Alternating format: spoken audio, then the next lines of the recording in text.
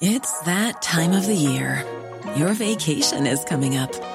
You can already hear the beach waves, feel the warm breeze, relax, and think about work. You really, really want it all to work out while you're away. Monday.com gives you and the team that peace of mind. When all work is on one platform and everyone's in sync, things just flow. Wherever you are, tap the banner to go to Monday.com. Hey, I'm Ryan Reynolds. Recently, I asked Mint Mobile's legal team if big wireless companies are allowed to raise prices due to inflation. They said yes. And then when I asked if raising prices technically violates those onerous two-year contracts, they said, "What the f*** are you talking about, you insane Hollywood ass?" So to recap, we're cutting the price of Mint Unlimited from $30 a month to just $15 a month. Give it a try at mintmobile.com/switch. $45 up front for 3 months plus taxes and fees. Promo rate for new customers for limited time. Unlimited more than 40 gigabytes per month. Slows full terms at mintmobile.com.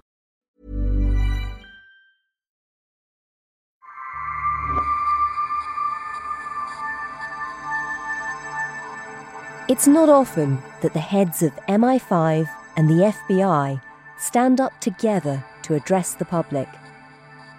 So when they recently did that, in order to issue an urgent warning, we thought we'd better sit up and listen. The most game-changing challenge we face comes from the Chinese Communist Party. We need to talk about it. We need to act. In recent years, we've seen China use the full gamut of spying tricks, from hacking and cyber surveillance to influence operations in Parliament. MI5 today issued this alert to parliamentarians. They were warned Ms. Lee had been working with an arm of the Chinese Communist Party to covertly interfere in UK politics. How did China become the greatest threat to our national security, according to Western intelligence agencies? And who and what are they targeting? You're listening to Stories of Our Times from The Times and The Sunday Times. I'm Manveen Rana. Today, China's new spy army.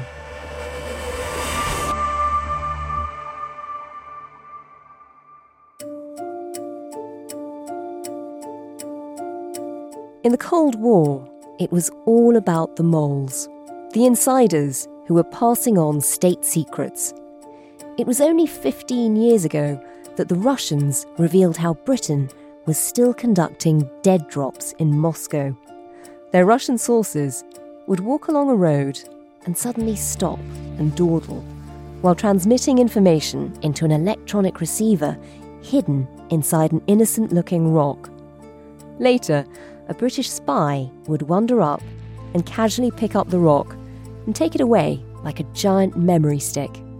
It could have been the plot of a John le Carré novel. When you're stealing information by hacking, it may be a more technical process, but the methods are just as intriguing. One of the more bizarre hacks I came across was against an American oil company. I was told that they used to frequently order in General Tso's chicken from the local Chinese takeaway.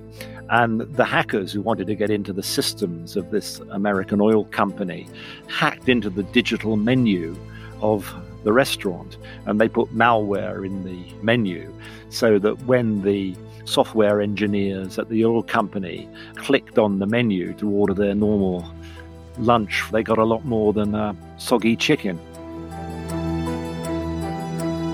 My name is Ian Williams. I'm a journalist and author. I've worked for many years as a foreign correspondent for Channel 4 News and then the American network NBC. A lot of that time was in and out, and some of it living in China.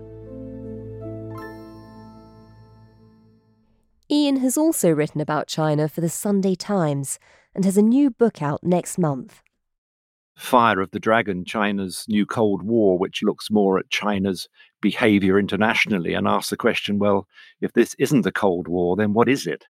For a lot of people coming to this, we've heard an awful lot since the Cold War, really, about fears around Russia and Russia being the great adversary. But that does seem to be changing. We keep hearing the heads of MI5 and the FBI warning that actually China is the main threat. When did China become the biggest global threat to the West? I think those with a bit more foresight and vision have recognized this for some years, especially since Xi Jinping became Communist Party leader. For those who had watched China, watched Xi, looked at his vision, looked at what he was doing in China and elsewhere in the world, it was pretty clear that we had on our hands a dangerous adversary and somebody that was taking the country in a direction that was very threatening. And tell us a bit more about that. For people who haven't been watching it, what was it about Xi Jinping coming to power that changed the course that China was set on? I think two main things. One is internally, where he tightened control considerably, inserting the party more thoroughly into every aspect of daily life and cracking down on dissent quite brutally. Internationally, he has asserted China much more forthrightly and much more aggressively. He has built what I describe as a surveillance state within China to underpin his rule, the sort of state that we haven't really seen before. It is so wide-ranging in terms of the way the population is surveilled, the way it is controlled, the way social media has been weaponized. And I think parallel to that has been an international machine, I'd call it, of cyber espionage, which has been hoovering up secrets on an enormous scale and complemented by an attempt to buy influence in a way, a manner and a scale also that we haven't seen before. And although Russian brutality is something which is very visual, which is very much in our face, which is something that we're very much more aware of because of Ukraine, I think it is now dawning, particularly on the intelligence community, that the middle and long-term threat is predominantly going to come from China. And it's interesting that they're doing it on two fronts, both domestically and internationally. Just talk us through how extensive that surveillance state is. If you were in China now, on a normal day, on a day-to-day basis, in what ways are you being watched?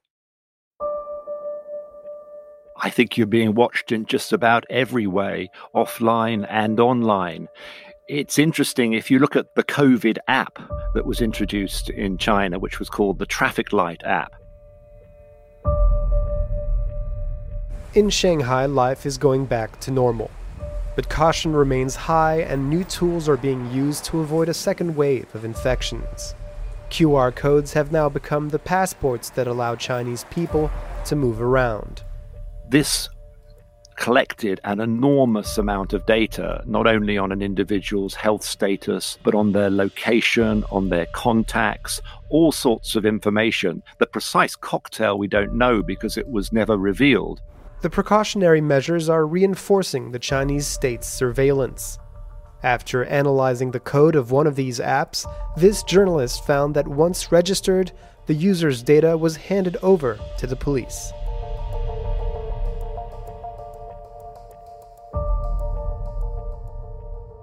It gave people a color, red, orange, green, and depending on that color, it influenced your ability to travel. Within the last couple of weeks, protesters who were trying to get to the capital of Henan province to object about a bank scam were blocked from traveling when their health app suddenly turned red to prevent them from going. So these apps were being manipulated, and a lot of the technology that was introduced during COVID is now being adapted for more wider surveillance and will outlive COVID. But in terms of what's being done, I think it's multifaceted. You're seeing everything from extremely sophisticated cameras, not the sort of dumb cameras that we sort of are very familiar with here in Britain, which simply record what's going on in front of them, but cameras which are connected to software that is able to recognize people by their face, by the way they walk, even by their emotions in some cases. These cameras are everywhere, as are devices that can track telephones, combine this with information from social media, people's contacts, people's movements, people's interests, and then an enormous amount of personal data, including DNA. this machine has been hoovering up this data on a massive scale. And now China is looking at ways to bring this together, to coordinate it for systems of control that is quite chilling. So clearly that's what's happening domestically.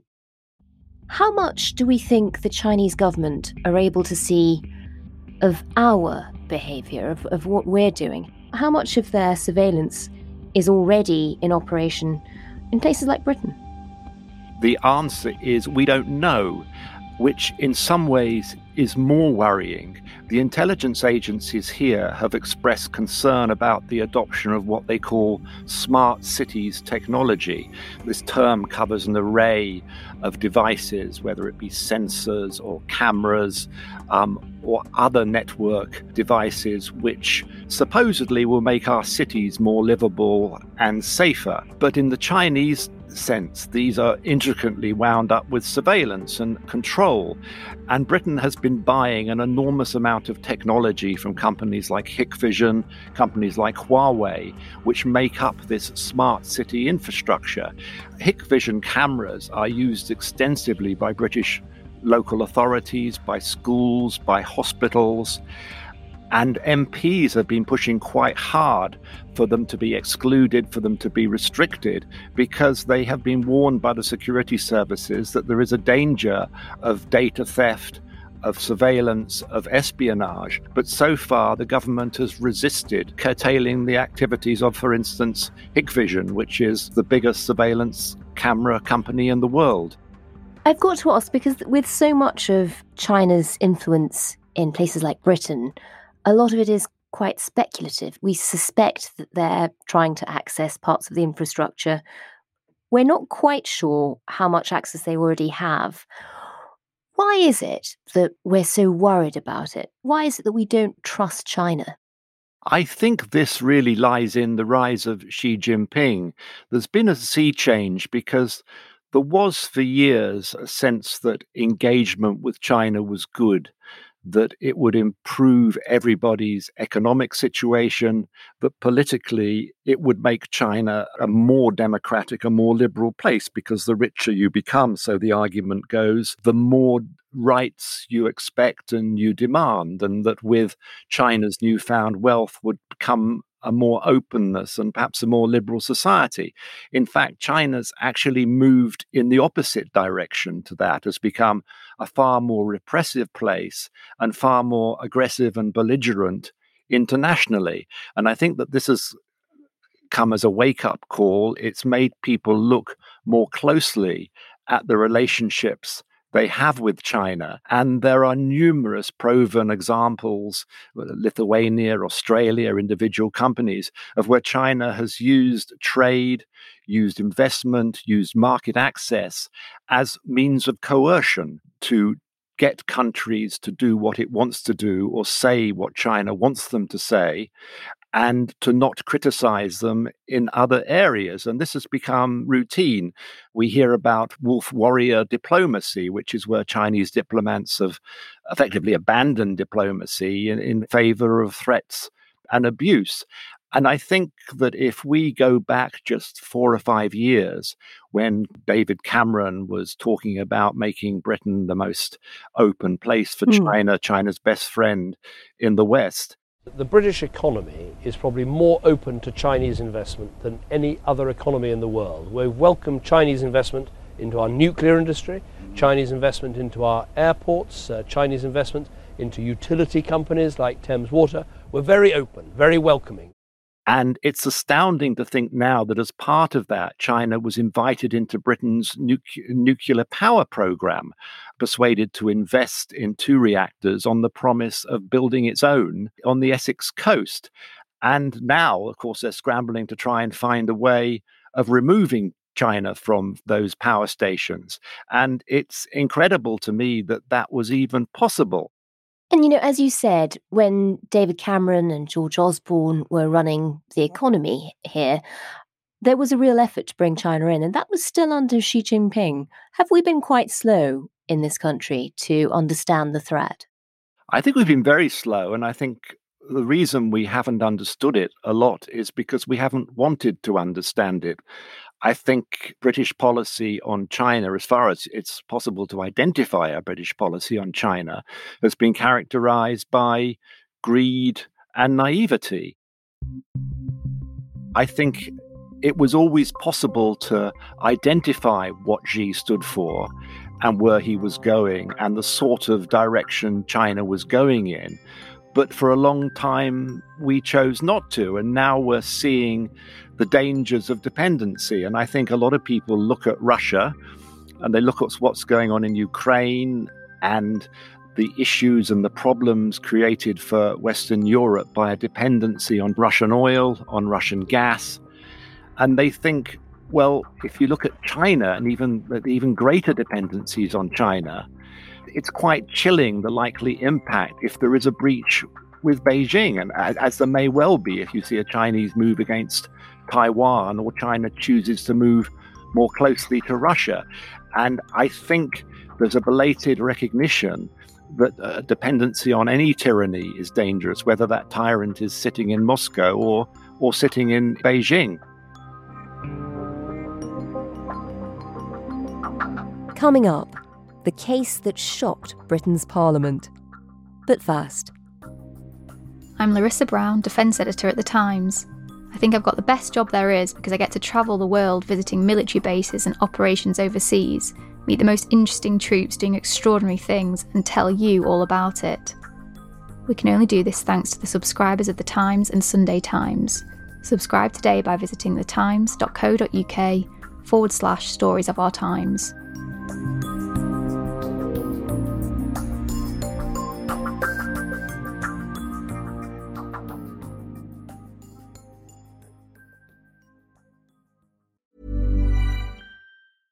It's that time of the year.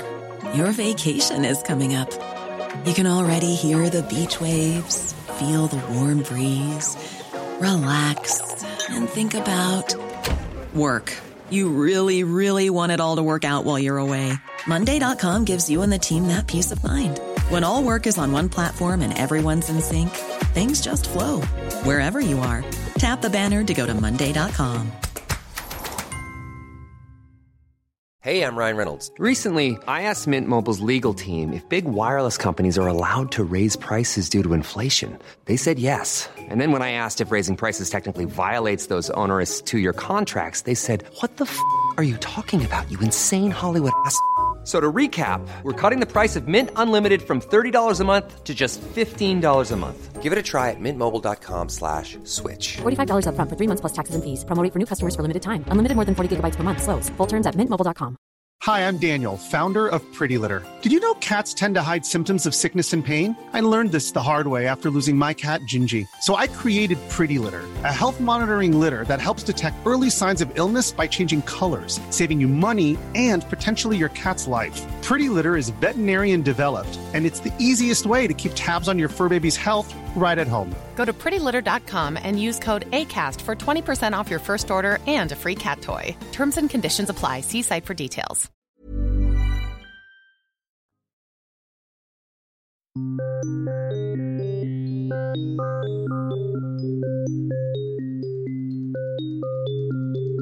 We've been talking about a lot of forms of surveillance that the Chinese rely on that are quite technical. They're sort of often almost futuristic. And we're not quite sure how much of an effect they're already having in the West. One example, though, that we have seen recently, which is much more old-fashioned and we can point to and we can see that it's a firm example, was back in January. MI5 has issued a rare alert about a named individual, warning MPs of a woman who's been working as an agent for the Chinese state and trying to influence British politicians. Christine Lee, a Chinese lawyer living in London, has spent years and hundreds of thousands of pounds trying to interfere in UK politics, and she has managed to rub shoulders with prime ministers, party leaders and other influential figures. MI5, back at the turn of the year, issued what was called an influence alert. And this was because of the activities of a Chinese lawyer, British-based lawyer, who allegedly was funneling Communist Party money to MPs in order to try and influence their opinions and their actions towards China. It was an interesting case. I think it wasn't so much of a surprise. I think that this is much more extensive, but I think that they wanted people to be aware that this was going on, and again, for it to be something of a wake-up call. Barry Gardiner was the Labour MP who received most of the funds. He was not a significant player on the China front, although he had been in Jeremy Corbyn's shadow cabinet, but it did shed light on this extraordinary operation that China has in order to try and gain influence in its favor. I think one of the intriguing things about Chinese espionage is its sheer breadth, because it goes from the formal all the way through to the informal. It's sometimes called the 1,000 grains of sand approach. It's a machine for collecting data and information in multiple ways, using multiple tools.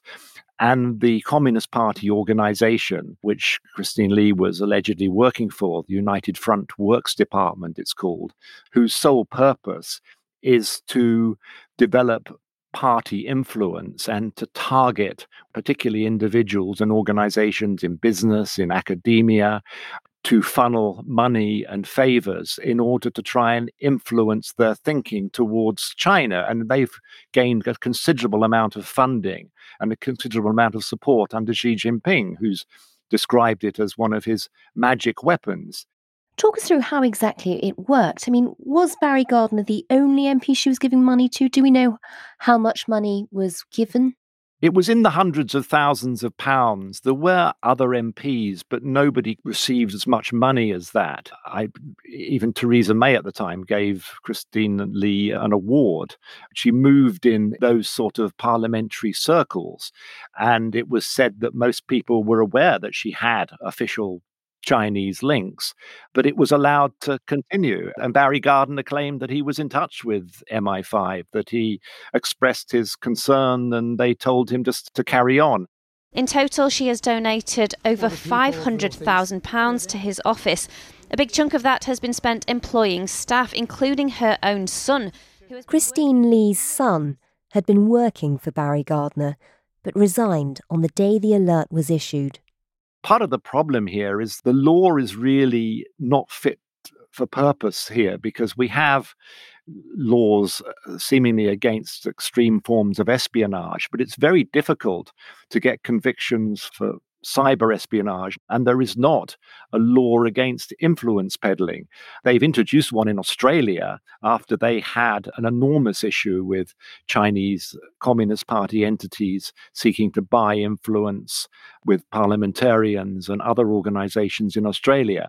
Australian authorities are investigating claims a Chinese espionage ring tried to install a spy in a seat in federal parliament.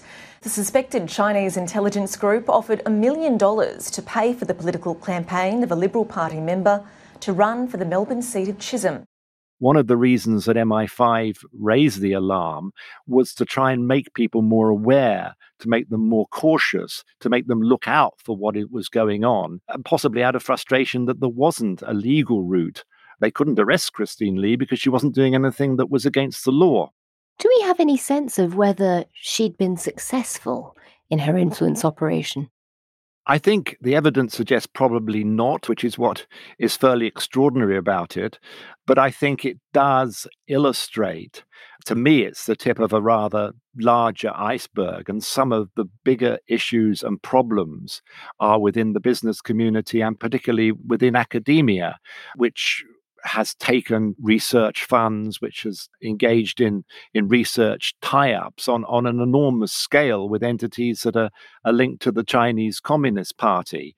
From my experience in dealing with British universities and researching my books, they tend to regard any questioning about the sources of their finance as a sort of gross intrusion on academic freedom. And it was no surprise that when McCallum and Wray, the MI5 and FBI bosses, just recently gave their talk about the dangers coming from China, that it was an audience of business and academic leaders, because I think there is a feeling in the intelligence community that they have not really woken up to the scale of the challenge they face and do not really appreciate what it is they're dealing with. The widespread Western assumption that growing prosperity within China and increasing connectivity with the West would automatically lead to greater political freedom has, I'm afraid, been shown to be plain wrong. But the Chinese Communist Party is interested in our democratic, media and legal systems, not to emulate them, sadly, but to use them for its gain. The Chinese government is set on stealing your technology, whatever it is that makes your industry tick, and using it to undercut your business and dominate your market. And they're set on using every tool at their disposal to do it. So there are several fronts that we should be worried about at the moment. There are influence operations like Christine Lee, so there needs to be an awareness in Parliament and amongst people who are approached by wealthy donors with potentially an agenda. There are the universities where we're seeing lots of funding being ploughed in, and there are real fears about what effect it has. There is also, which we discussed earlier, the infrastructure problem. I mean, do we think China is already using that to surveil us at the moment? There are two fears. One is of current surveillance, but one is of future potential, especially if relations take a turn for the worse. GCHQ, the government listening station, one of the intelligence branches, do have a unit which examines the technology that Huawei uses to make sure, or to try and determine, there are no flaws in it, no security issues. They have expressed some concern about the security of Huawei's systems. They've also recognized that these devices, these systems, have to have software updates, and you don't quite know what's going to be in the software update. Huawei said rapidly evolving technologies present all innovators with security challenges, and Huawei always strives to achieve the highest standards to keep their customers safe. The bigger problem, which I think is now more widely recognized, that used to be the fact that people would say, oh, these are private companies. You're talking about Chinese government, but these are private companies. But I think it's now recognized, and this is something which McCallum and Wray were trying to hit home. That's the Director General of MI5, Ken McCallum, and the Director of the FBI, Christopher Wray. There is no such thing as a private company in China in the conventional Western sense. Ultimately, they're all beholden to the Communist Party. You can't function otherwise. There are multiple laws in China which require companies to cooperate on national security issues on demand. There's also the reality of the power of the Communist Party. They can't say no. And I think the big fear, and this spreads over all Chinese companies, whether it's Huawei, Hikvision, whether it's BitDance that owns TikTok, is if the Chinese government demands that they provide data, that they spy, that they cooperate, then these companies are not in a position to say no. And in some ways, I suppose people listening to this who are pro-China, or are possibly Chinese, would probably raise the issue that, in a way, none of this is new. WikiLeaks, for example, showed that America, Britain, we all bug each other.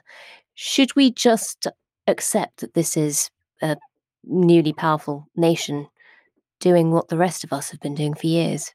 It's not new, that's true, but I think it's the scale, the enormity of what's happening, the sheer breathtaking amount of data, information, secrets that are being hoovered up, some informally, but also through an enormous cyber espionage operation of the sort of scale that we haven't seen before. I think that in the 2014, when the Americans and the British government were particularly rattled by the scale of the spying, that Obama and the British government signed what was described as a non-aggression pact with Xi Jinping. We've agreed that neither the U.S. or the Chinese government will conduct or knowingly support cyber-enabled theft of intellectual property, including trade secrets or other confidential business information for commercial advantage. This was supposedly to prevent economic and industrial espionage. Obama confronted Xi Jinping and said, look, everybody spies for political reasons, everybody spies for security reasons, but, we'd want to draw a line when it comes to stealing economic and industrial secrets and passing them on to your national champions. And I think that kind of worked for a year or two, but it also misunderstood the nature of Chinese cyber espionage, because China never recognized this distinction between hacking for business and economic reasons and hacking for political reasons. It was essentially all the same. And after a year or two pause to essentially reorganize, retool, and improve their methods, they then came back with a vengeance and on a scale which we hadn't seen previously. And I think that's what's particularly rattled the heads of intelligence agencies more recently.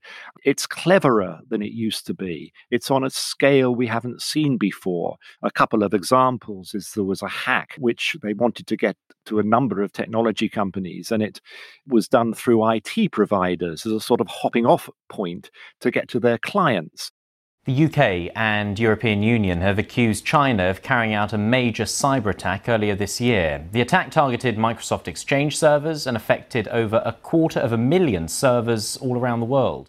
Another was the hack of Microsoft, which involved hacking Microsoft Exchange in order to get into the email programs of various companies. And I think that the sheer scale of what was going on and the audacity was what tipped intelligence agencies to go more public, because traditionally they don't often like to go public on that scale because they're afraid it might reveal some of their own methods, some of their own secrets, some of the ways that they follow bad guys, as they would see it, around the internet. But the sheer scale of what was going on rattled them to the extent that they felt they really did need to go public. If that is the case, if this is now on an unprecedented scale, what do you think the government should be doing about it? I think they need to wake up to what is happening. They need to recognize what is happening. The first thing is to be aware of the scale of the threat, because I think particularly with China, there was a sense of, yes, it's out there, but there's always been a tendency to see China as something that we can deal with, that China will eventually come round, that China can be engaged.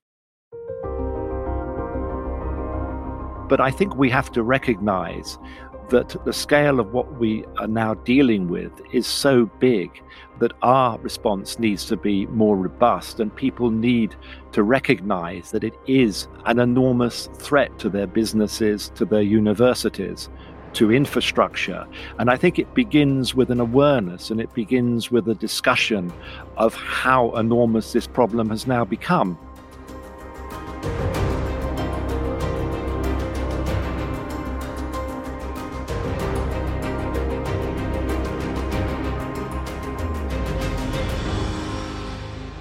You've been listening to Stories of Our Times, a podcast brought to you thanks to the subscribers of The Times and The Sunday Times, with me, Manveen Rana, and my guest, the journalist and author Ian Williams.